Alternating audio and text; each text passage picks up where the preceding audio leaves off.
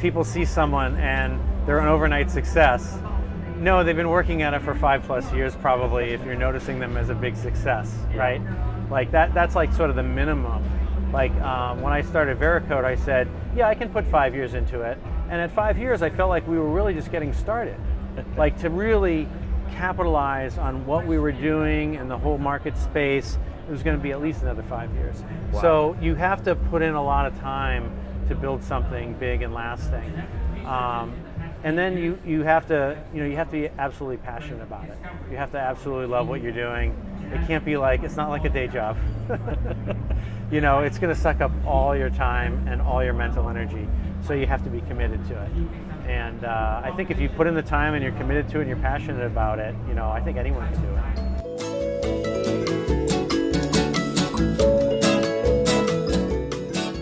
Welcome to 14 Minutes of SaaS, the show where you can listen to the stories and opinions of founders of the world's most remarkable SaaS scale-ups.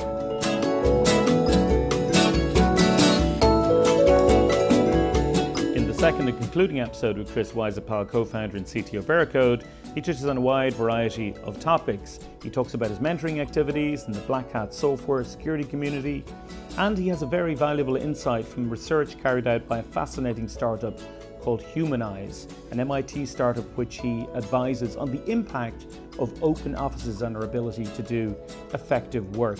He also touches on whether quantum resistance will be in place before it starts breaking security keys when quantum computing fully emerges.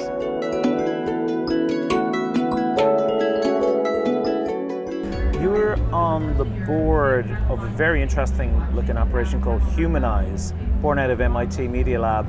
You joined it, I think, about 5 months ago. How has that been, and what's that about? So after being acquired, I'm part of a big company now. I want to keep my roots a little bit in the startup world and sort of give back to the Boston startup community. So I started going to some of the MIT Angel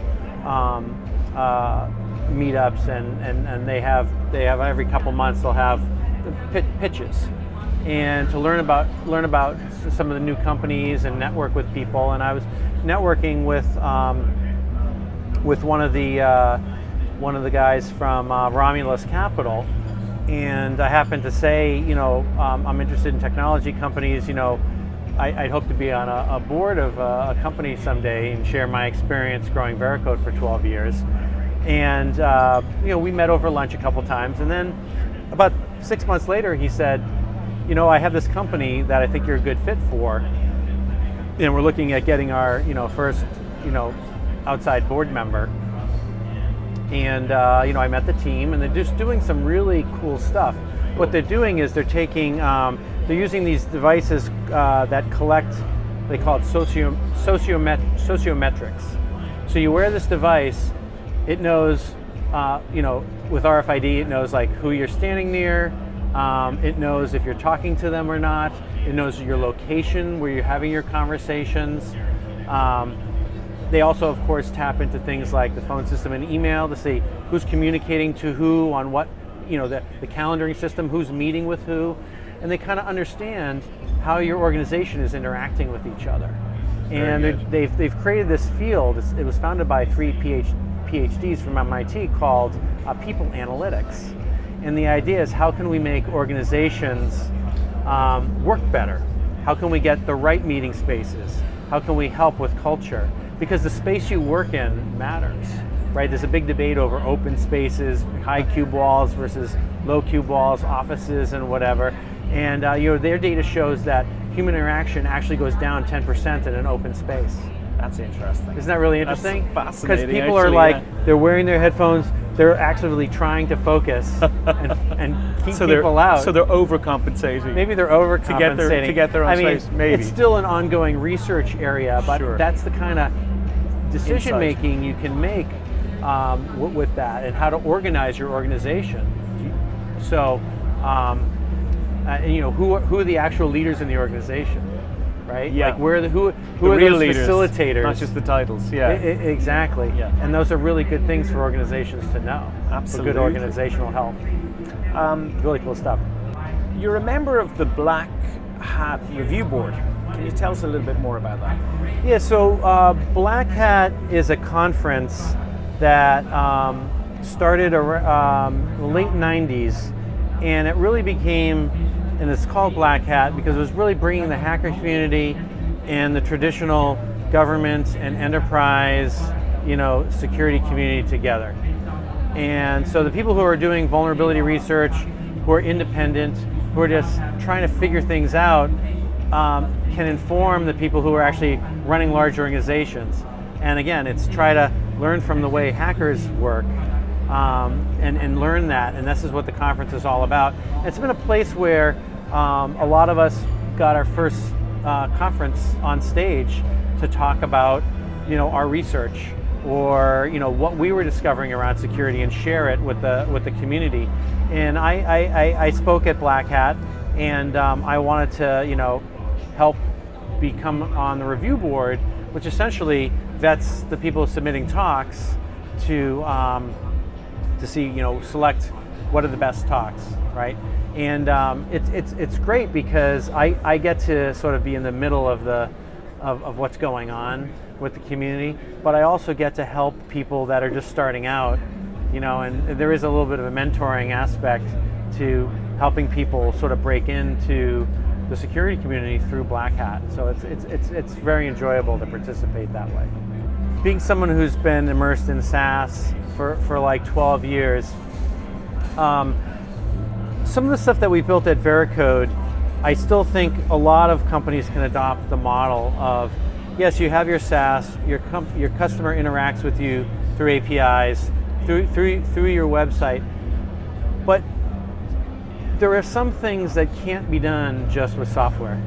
As a technologist, it's kind of weird to say that, but you need to figure out how do you engage people to provide the services that only people can do, and how do you make it so that the software and the people form together to provide a cohesive service to your customer. This mixing of people and technology is an area that I'm interested in exploring, and I think that model can work in a lot of businesses. Very good. You must have a very busy life doing what you do. How do you manage to stay healthy? So I'm pretty lucky that my wife is a great cook, and we almost never eat out. We always cook at home, and so I eat very well. I watch what I eat. I use an app, and I think good nutrition is sort of the foundation of being healthy. The other one, of course. What app do you use? I use MyFitnessPal. Okay. I actually met the founder at my first web summit in Dublin, I think 3 years ago, and he's from Massachusetts. I think he's from Lexington, Massachusetts, which is a couple towns over from me. Cool. So I think that's important, and then I think getting enough sleep is important. What drives you to keep doing what you do every day? Yeah, I think the security of our technological world is critical to the future, right? We don't want bad actors, whether it's as simple as like stealing money or as complex as manipulating our democratic process, to take advantage of the technology we've created. And just everything is software now, right? They call it the Internet of Things, but it's not the thing that's important, it's the fact that it's connected to the internet and it's connected to a whole back end of software is what makes it interesting. And so the security of software to me, it's just like, it's something I've been working on for a long time, and it needs to keep getting better. As technology changes, we need to keep figuring out how to get better. What I'm talking about later today is the security surrounding the cryptocurrency ecosystem, which has a lot of problems. So we invent technology, there's new problems to be solved, and I'm just really interested in helping people solve those problems.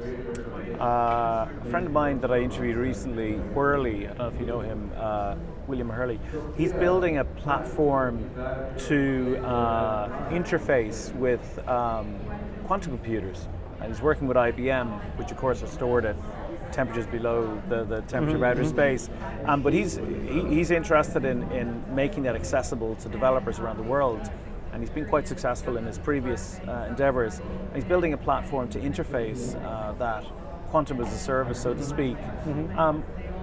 What do you think? What do you think will be the consequences of us building viable quantum computers and their ability to solve massive problems? Do you think initially there'll be a lot of security keys broken? Do you think there'll be a lot of there'll be a new paradigm when that happens? Yeah, I do. I think because the algorithms were designed without the quantum computing in mind, that they are breakable with. So you come up with like a completely new technology, you can break some old technology that doesn't have that in mind. So like our conversations now that we're encrypting, and everything in the past, that could potentially be broken, but it doesn't mean that we can't build quantum resistant encryption into the future. And so that's a big area of research now.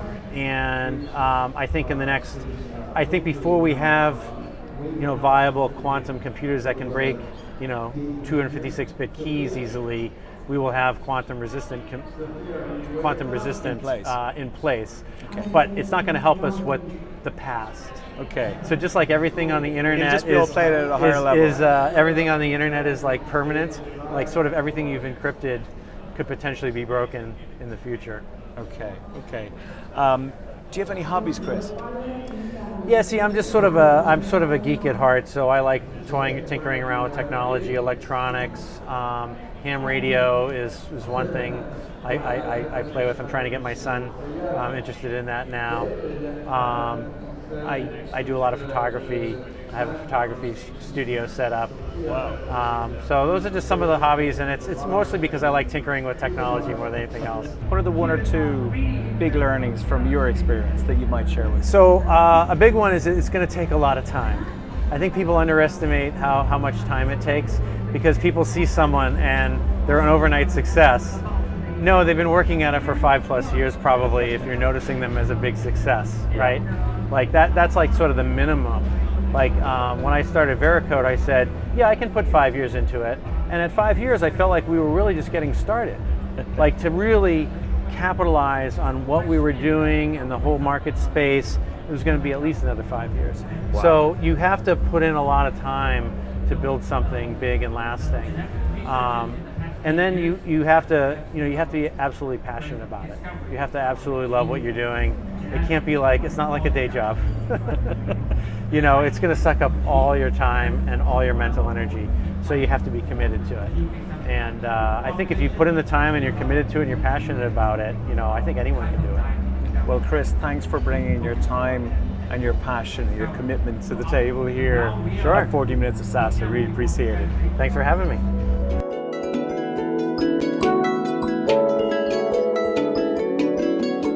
In the next episode, we have Cameron Adams, co-founder and chief product officer with Canva, talking about his near 20-year-old pet project called The Man in Blue, working as the main designer on Google Wave, a failed project to build something similar to Slack. Very high profile that lasted 4 years, seeking out more control in his life, getting together with Mel Perkins and Cliff Obrecht to form a very popular company and technology called Canva, a $2.5 billion success story, and why he prefers Sydney to San Francisco as a city to build a startup.